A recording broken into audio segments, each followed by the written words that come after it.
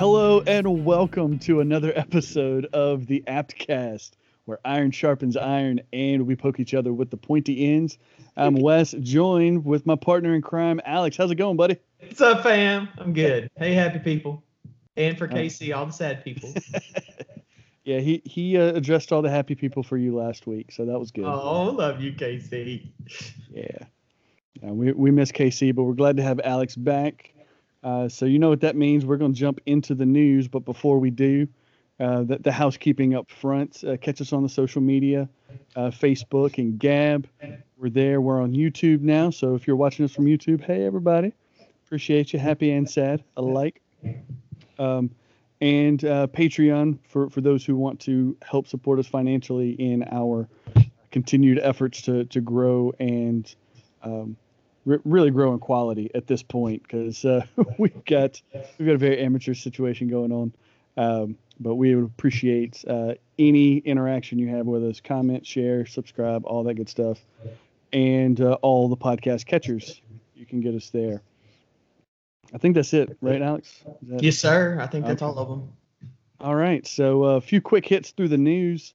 This week, it seems that vacationing to Mexico is now frowned upon. Border crossing is not a good thing anymore. How dare you be a family man and go on vacation with your wife and son? Yes. What's your take on that with Cruise? Is it simply just bad optics, or is there a dereliction of duty here? I mean, I haven't found anyone who has a problem with it who can actually give me a reasonable answer for why he should have either A, remained in Texas, or B, what he could have been doing in Texas that he couldn't do elsewhere, right? Yeah. I haven't seen the answer for that. So dereliction of duty? No. Nobody can answer that. Any answer I get is, well, he's a lawmaker. He should be pushing for regulation and all these different things that could happen. I'm like, okay, fine. He's a lawmaker working in D.C. And he's a conservative lawmaker. Yeah. And he's a conservative lawmaker, so he wouldn't be doing what you want him to do anyway. And also, he should be pushing for things to happen locally. Okay, he can do that by phone. He can do that by teleconference. He would probably be doing that anyway because of COVID social distancing restrictions. And as a matter of fact, yesterday I was watching a hearing about the whole Robinhood retail GameStop investors. Yeah, I was listening to the House committee hearing on that. Everybody was remote, so it's not like he would have to be present in the office of whomever he's trying to use his political leverage on to do his job as a powerful government official, right? He could do that just as easily from the beach of Cancun. So I can't find a valid reason that anybody has given. If someone listening to this show has a reason that I'm unaware of, please share it, because I just haven't heard one. But yeah, so it's definitely an optics issue. And the biggest concern with the optics is he didn't leave at the front end of the storm. They were already full into the blackouts, the rolling blackouts. People had already died from freezing when he left Wednesday. So that caused a stink. That's bad optics. And the worst part about it is, after getting the bad publicity, he immediately came back and apologized, saying, yeah, it was probably a bad decision to go. No, it wasn't. Pick one. Either it was okay to go, or you shouldn't have ever gone. It wasn't. You're pandering to the people, trying to play the middle ground.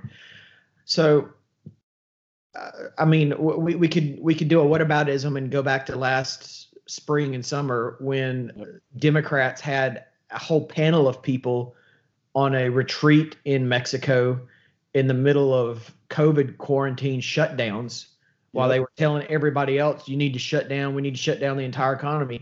They were all frolicking as a group, not individuals with their own family, quarantining their family while on vacation. They were at a group retreat with a bunch of their leaders in Mexico. So the hypocrisy is real since nobody took them to task. Yeah. Does that justify Cruz? No, it's just a compare and contrast I'm bringing up, right? Yeah. I'm not using it as a whataboutism. I'm just comparing the hypocrisy of the same people taking him to task, not caring, and most of them probably not even knowing, because the media protect them so well, that all these Democrats were at this big retreat last year when they were supposed to be social distanced and quarantined from everybody with COVID. Yeah, if your criticism for Cruz is greater than the criticism there was an absence of criticism for Democrats doing the same thing, then really the objection is just the letter at the end of the name, not the actions that were taken. Exactly. Yeah. And that's all I've seen. Yeah. And as far as Cruz is concerned, I'll be honest, I was a little disappointed because, but like you, I don't see it as a dereliction of duty. But nowadays, and I don't know if it's more especially because of COVID or if it's just the way the culture is trending, but there is a much more a much higher focus on performance or the feeling that you get from lawmakers rather than what they're actually doing.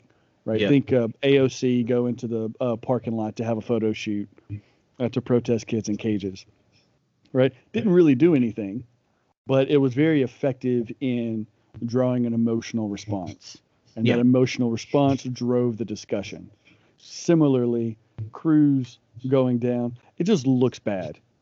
And one of the worst things, the only thing I would actually consider a potential dereliction of duty for him is going to the airport, knowing the animosity he has against him from the left, and asking, I guess it was Dallas-Fort Worth, the security at the airport to escort him and his family to protect them from potential threats, right? They were they were asking, I don't know if they got it, but they were asking for resources that needed to be used for the real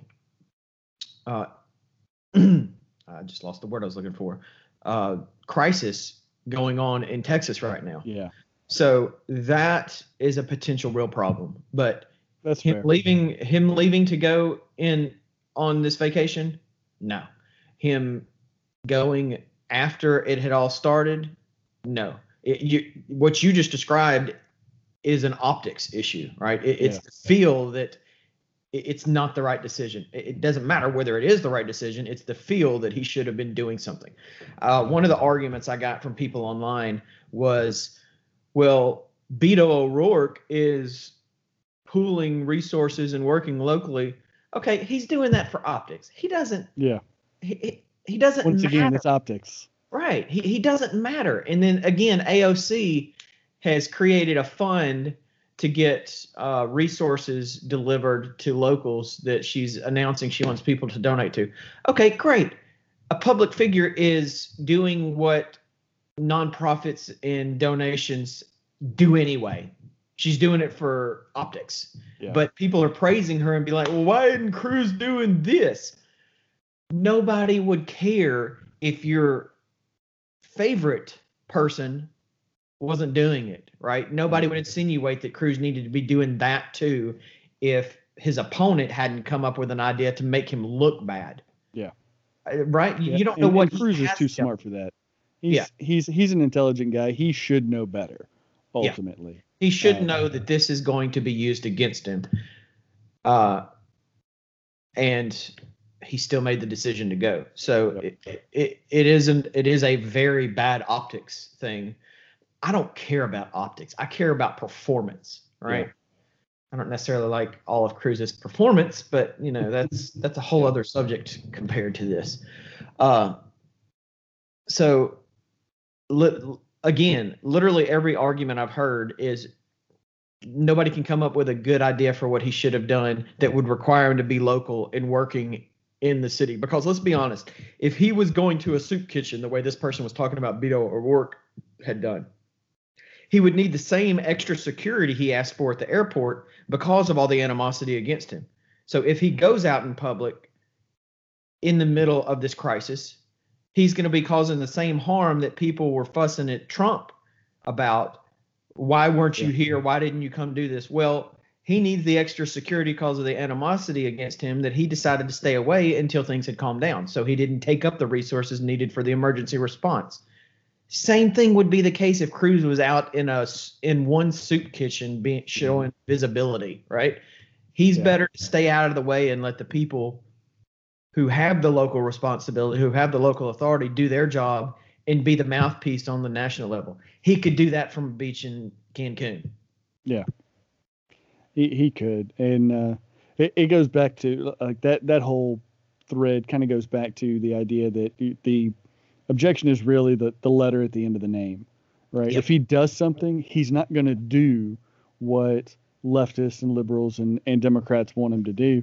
His advocating for energy policy is going to be away from the wind turbines that have frozen and the solar energy that's proven more costly than beneficial, and towards fossil fuels, because that's the sources of energy that's helping to keep Texas, to whatever degree it is, moving forward. It's fossil fuels that's doing that. So Democrats are going to rail against him if he does something. They're going to rail against him if he doesn't.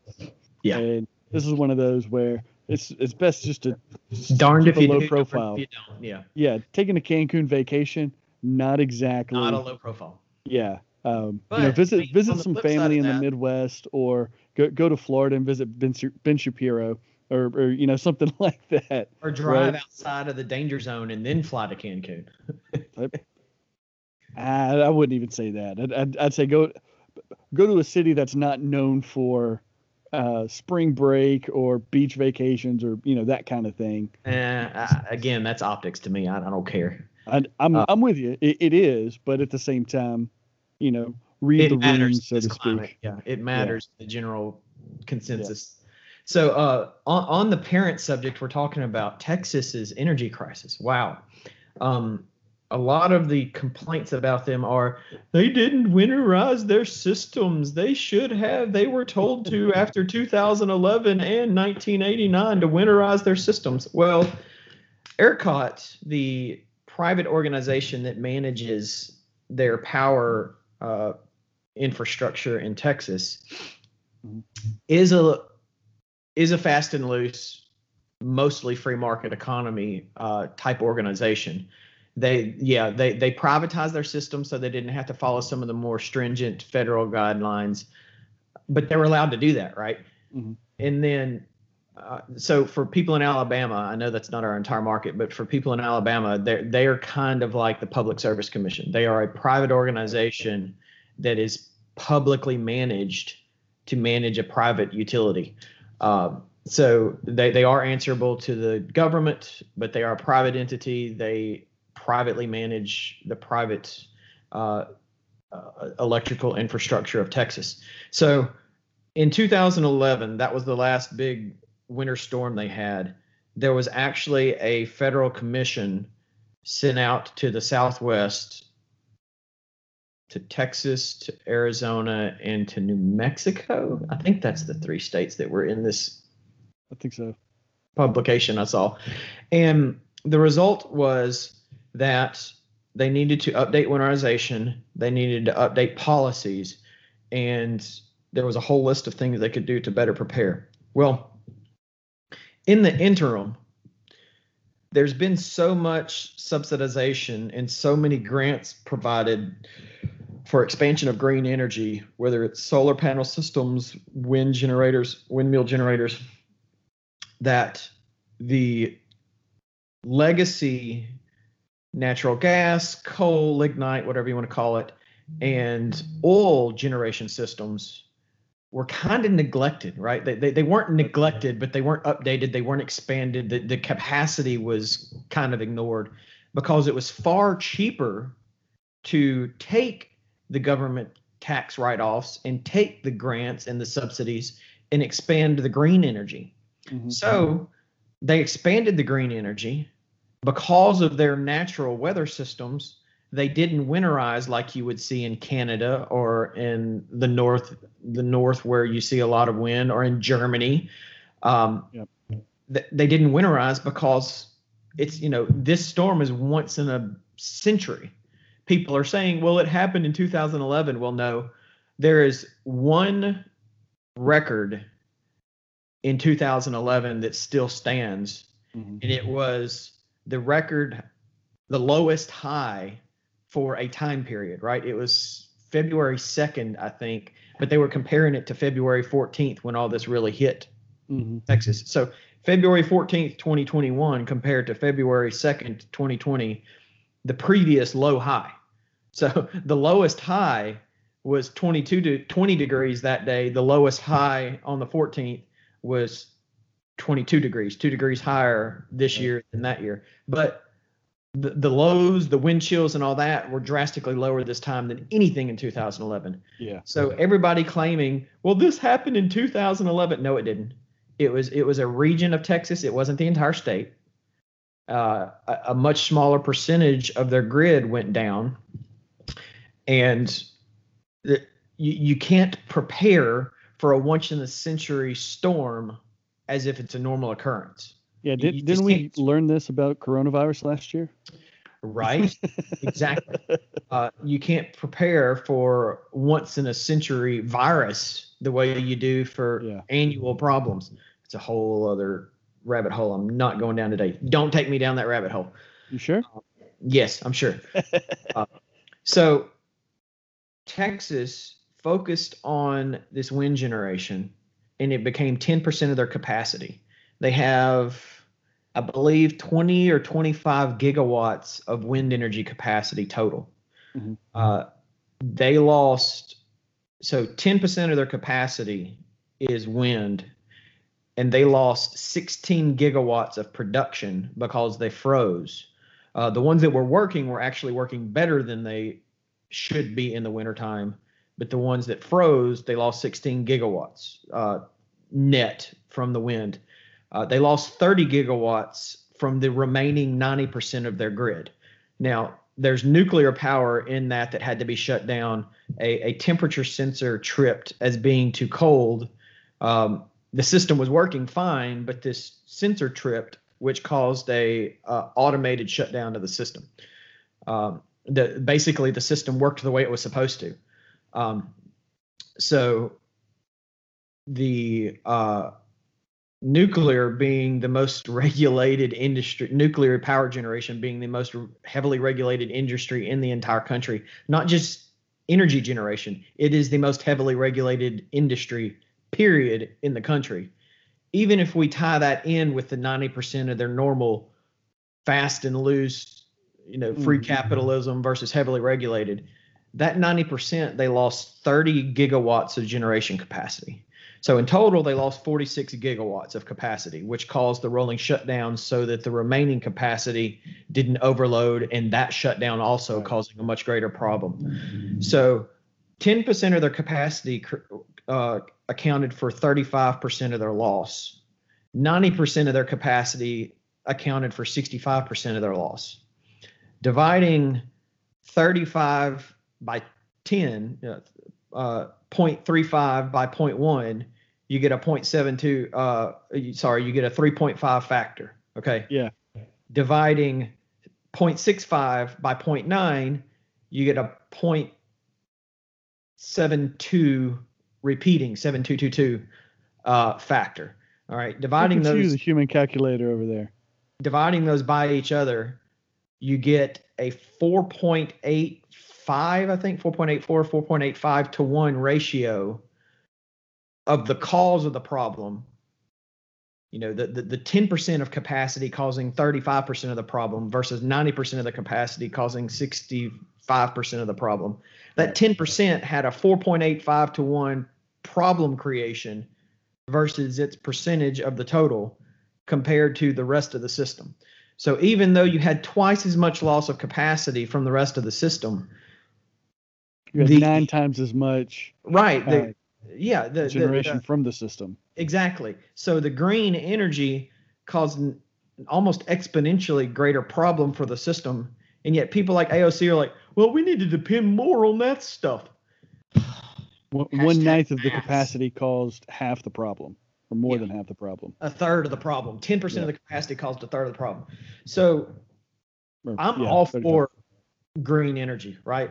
I would love to put a solar panel system and maybe wind, but my area wouldn't work well with wind because we're in the middle of trees. Yeah, too many trees on the side of a mountain. I'd need to be on a plane. Cut all the trees down. That'd be nice. No, I like my trees.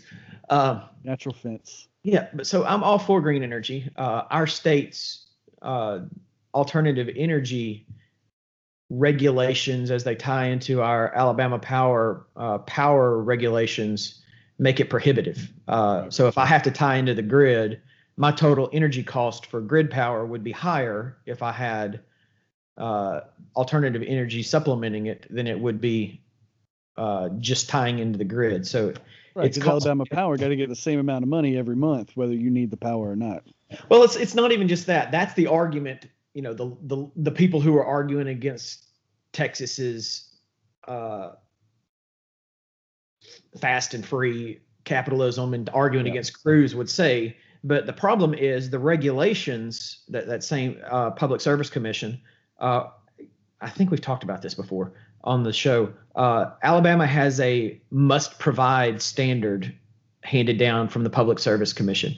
So any grid tie alternative energy is going to be as cyclical and unreliable as Texas's system was. If it's raining, if there's a snowstorm, your solar power system's not going to produce. If it's too windy, your wind power is not going to work. If there's no wind, your wind power is not going to work. The only thing that's consistently reliable is hydropower. So if you have your own homemade or custom-built hydro system on a river or a stream on your property, you could produce consistent power. So if you're tied into the grid and your alternative energy doesn't work, Alabama law requires Alabama Power to provide you with power as you need it. So the unpredictable cyclical nature of green energy sources puts a higher than usual strain on their system from people who have grid tie alternative energy systems. Gotcha. So because of Alabama law, you create more unpredictability in their energy production needs. And that unpredictability is what you're paying for, basically. Exactly. Gotcha. Okay. So there are specific issues that cause that in Alabama that are tied to our laws, not Alabama Power just being a stingy capitalism is bad kind of company. Well, I mean, they are, but that's beside the point. Yeah. Well, we have really good rates. They're not as good as they used to be compared to the rest of the country, but we do have good rates for our power. I mean, we have some of the most expansive hydropower generation of anywhere in the country, but anyway, it's all good. Current events topic. Yeah. So you said you don't want to go down the rabbit hole, so maybe next week we'll touch base and see if the incoming administration has figured out what their position is on reopening schools amongst the pandemic. So we'll just set that off to the side. We'll give them some more time to deliberate. And the main thing we wanted to get into today is this ridiculousness. I'm sorry. Wait, we got to be objective at first. This reemerged perspective referred to as the white identities, or the 8 white identities. Now, for some context, there'll be time for that. For some context, it was put out by Barner Hess, who, according to profile on Northwestern's page, is the Associate Professor of African American Studies, Political Science, and Sociology there at Northwestern University. And also kudos to this guy because he's got a PhD, but he's not listed as Dr. Barner Hess. And I don't know how many people I've run into that have that doctorate that insist you call him doctor. So we'll give him the benefit of the doubt there. But this idea, from what I could tell, actually goes back to as early as 2014. So this is not a new idea. This is not an idea that has emerged because of Trump or because of the events over the last 4 years. Sorry. This is something that's just kind of simmering, and it seems to go back to around the time of the emergence of Black Lives Matter, kind of in that aftermath, one of the ripples. And it's to me, it's quite interesting because we're discovering it now because these 8 white identities, as they're called, were put forth to parents of students in the New York City public education system as food for thought. Yeah. So let's chew on some food for thought, shall we, Alex? Yeah. So it came out after Robin DiAngelo created her concept of white fragility, the Kafka trap of no matter what you do, you're proving white fragility. So this is in that same kind of time frame around Obama's second term, where white man bad predated orange man bad. So the 8 white identities, starting at the worst in their mind. It's a spectrum. One to 8, and starts off the worst. And what kills me is it was brought back into the public light because New York City school system is teaching this in the classroom. I don't know if you mentioned that specifically, but this came up because it's being taught in public schools. Thank God my kids aren't in public school, much less in New York.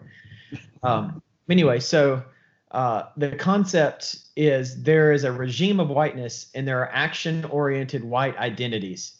People who identify with whiteness are one of these. It's about time we build an ethnography of whiteness, since white people have been the ones writing about and governing others. Wow. So let's stop there for a second. People who identify with whiteness are one of these. We don't identify with whiteness. Right? Yay! Done. Okay, so I didn't even catch that. Don't identify with whiteness. I identify as an American. I identify in numerous ways. The color of my skin is not particularly one of them. The color of my skin doesn't matter.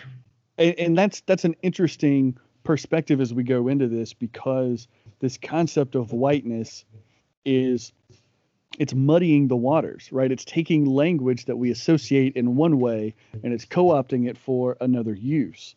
We've seen that with Black Lives Matter and the rise of blackness, or what it means to be black. And now we also see it here with this concept of whiteness.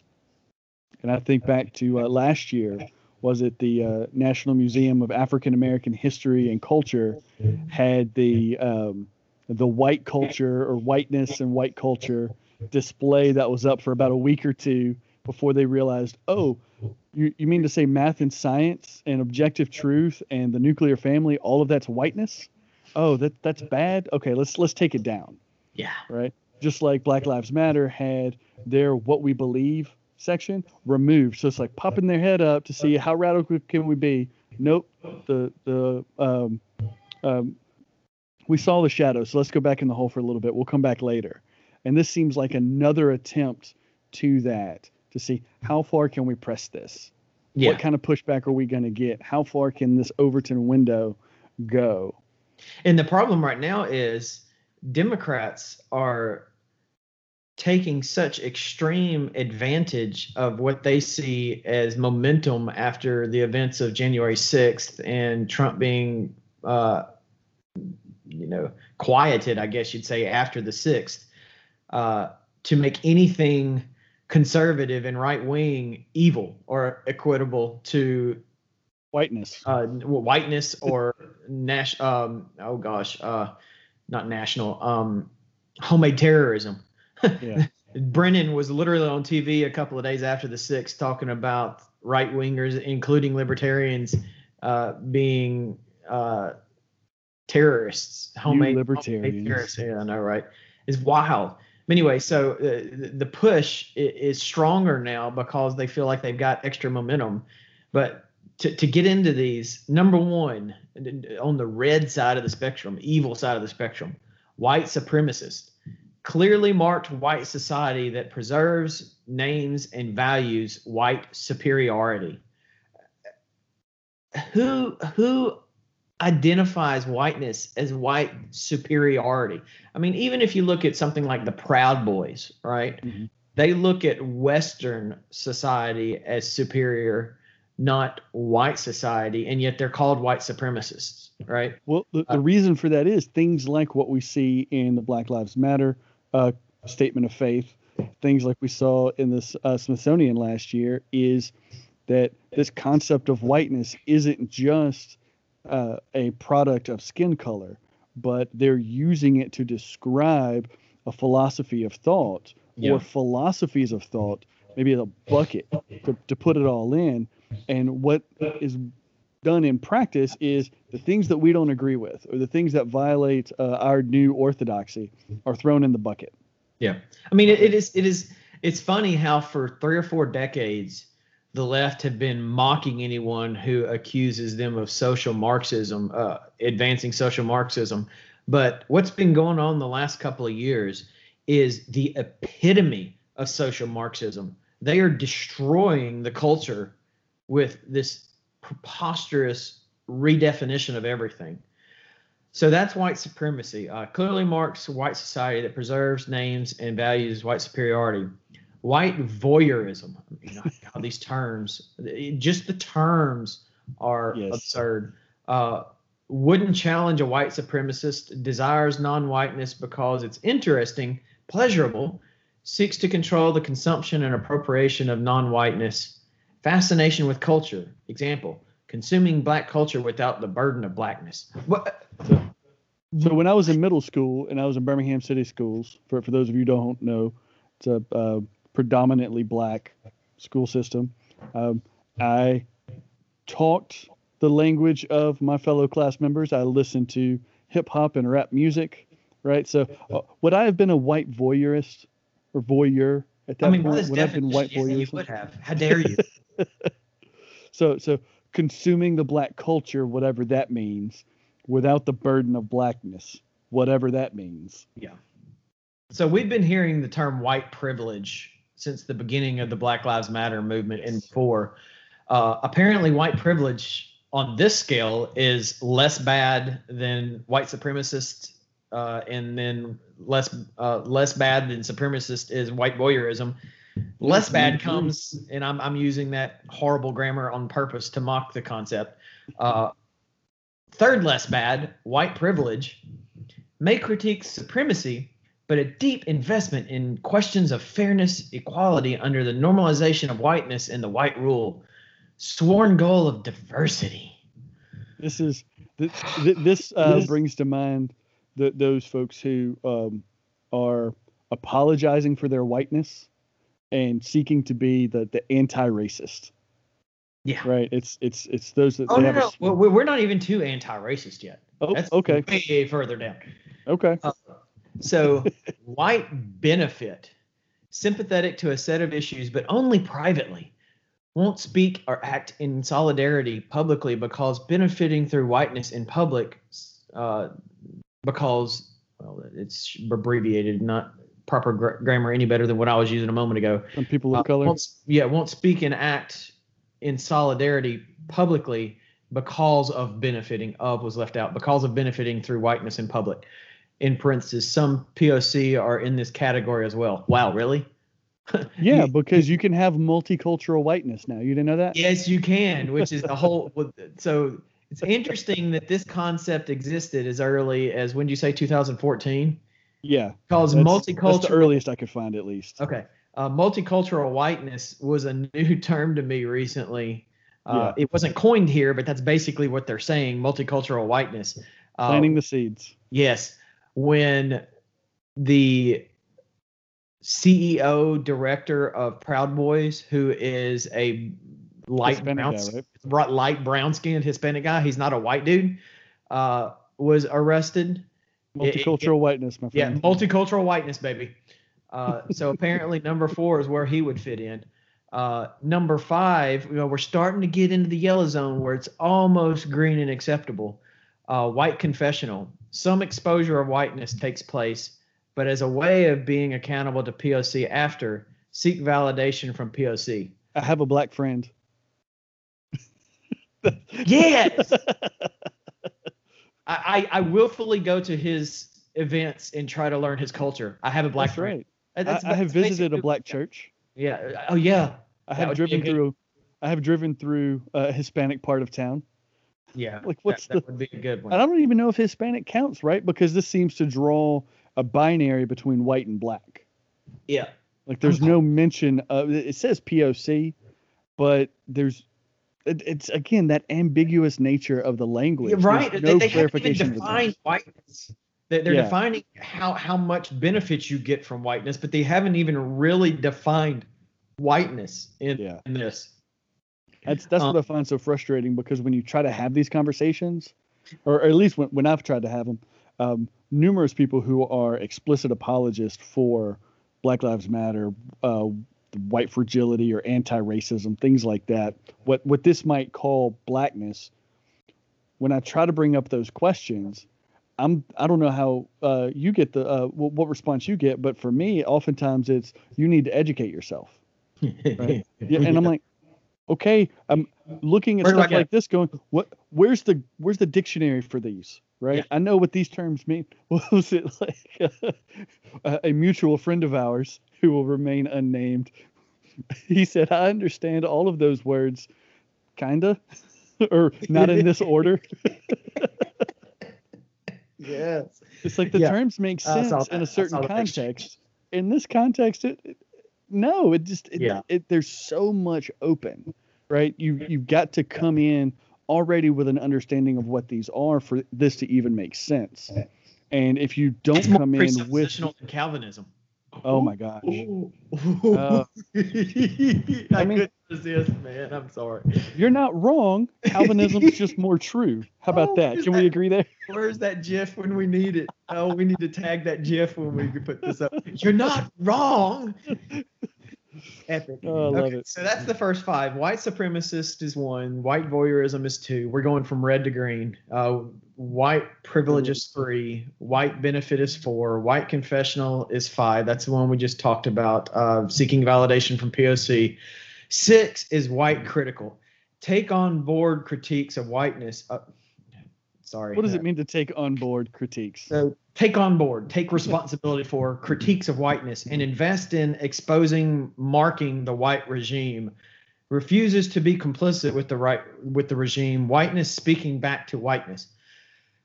Again, what is whiteness? I'm so glad I don't identify with whiteness. Right. So that none of this applies to me. I don't even know what whiteness is, much less identify with it. Thank God. Okay. Number 7, white traitor. So when you're an Uncle Tom and a black trader, it's a bad thing. But apparently a white trader is good. It's a good thing, because we're actually getting into the green zone. Yeah. Actively refuses complicity, names what's going on. Intention is to subvert white authority and tell the truth at whatever cost. Need them to dismantle institutions. So you need white traders to dismantle whiteness. Yes. And here's where, even with the language that they use, white critical says refuses to be complicit with the regime. But then the next level up, white traitor actively refuses complicity. Yes. It's the same thing. Like, how do you know if you're white critical or white traitor? Like, what? You've got to bring in these definitions. You've got to bring in this understanding with you. This is not going to give you the understanding you want. Yeah. Yeah. Educate yourself. Okay, I'm reading it. There's nothing in here. It's such an obfuscation. Oh, yes. Painfully. That's the word I was looking for earlier. Thank you. So number 8, the green zone, back daddy of the green zone, white abolitionist. Changing institutions, dismantling whiteness, and not allowing whiteness to reassert itself. I'm sorry, what? Are we talking about white genocide? Because that's where you have this ambiguity between the terms, right? Like you say, the obfuscation. People who see this and actually take it to mean literally color of skin, by the time you get down here, it's all right, out with whiteness. Bye. You are excised from political discourse. You are excised from cultural influence. You are excised from everything, potentially even including violence, because, the struggle is real. right? And that's what was it that we read last year with BLM? It's a glorious struggle, right? It's a glory to engage in that struggle. You bring in BLM, the Canadian BLM. I don't know if she's CEO or what.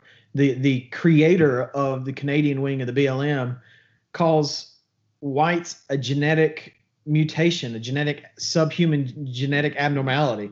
Well, that's like it needs to be gotten rid of.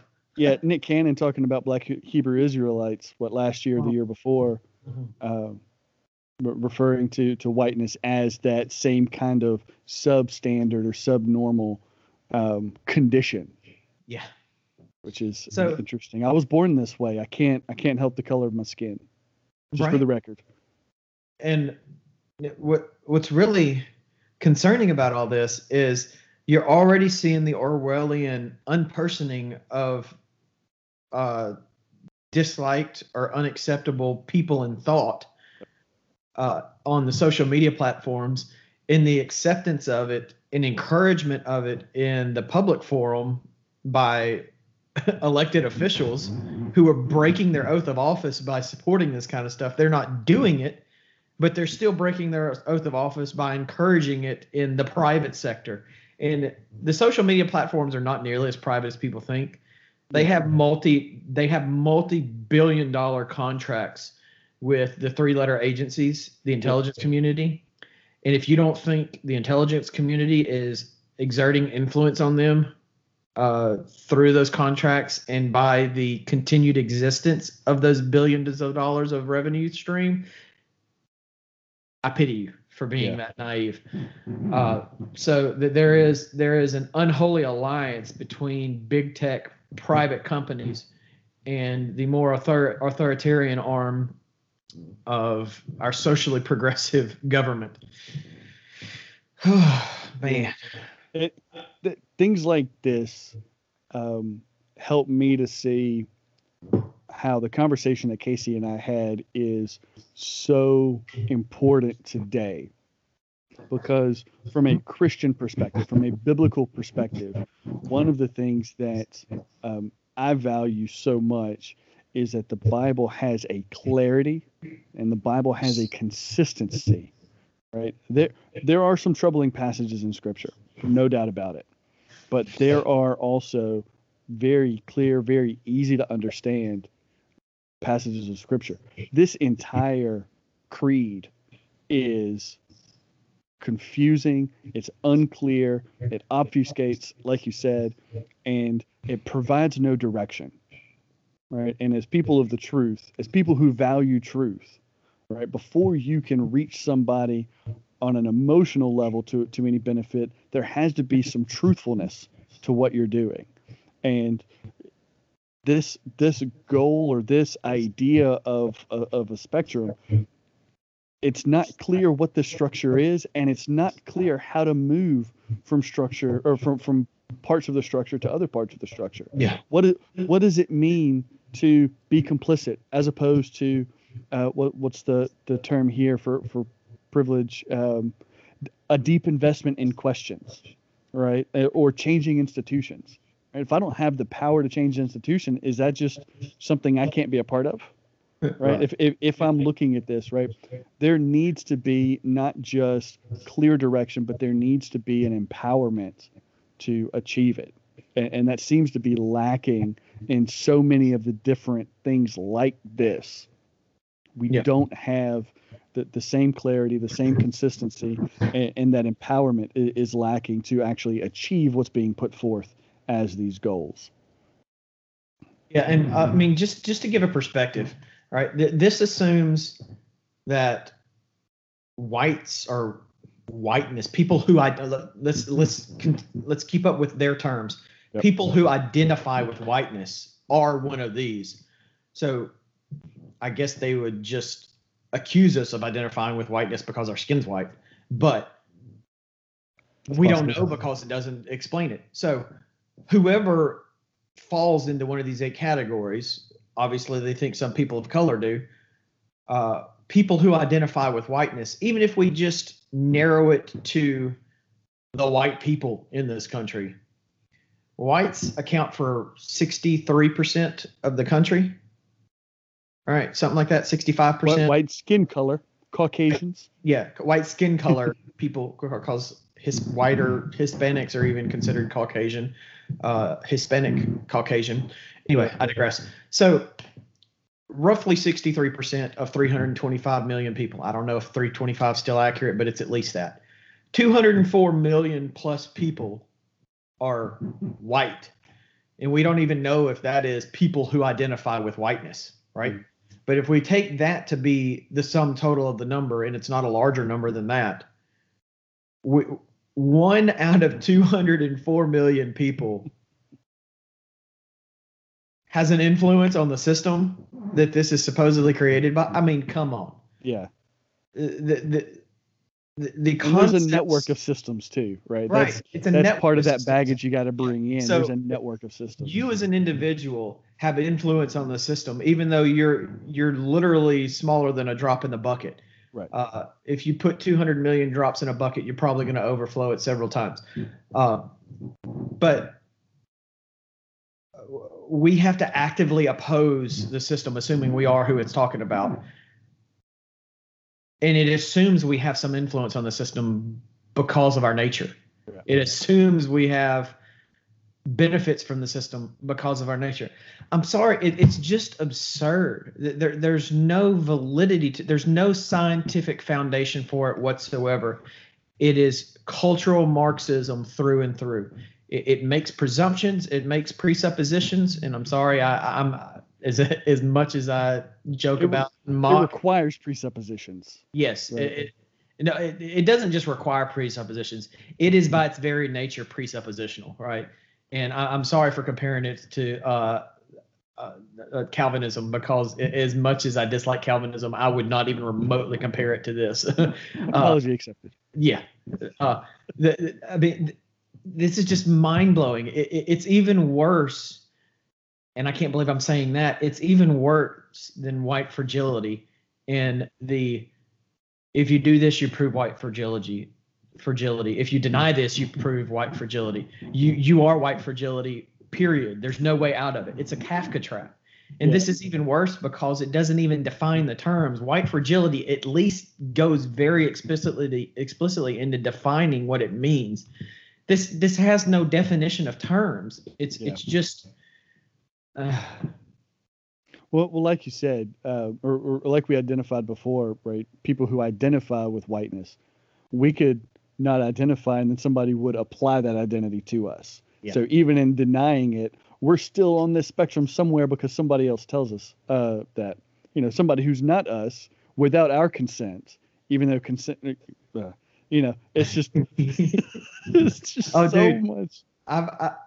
I've had white people tell me to check my privilege, and I'm like, okay.